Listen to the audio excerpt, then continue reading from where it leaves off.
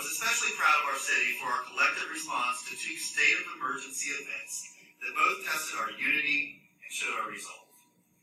I have never been more proud of our city than when I worked with each of you in our preparation and response to Hurricane Irma and the hate speech of a white nationalist who shall not be named. In both circumstances, our residents and city employees alike planned, organized, communicated, repaired, served, and protected. At the end of the day, we each had each other's backs, and we looked good doing it. That's a shout out to them. During two of the most stressful and chaotic moments in recent memory, we showed our unity, supported one another, and lived our values. We showed what it means to be Gainesville strong.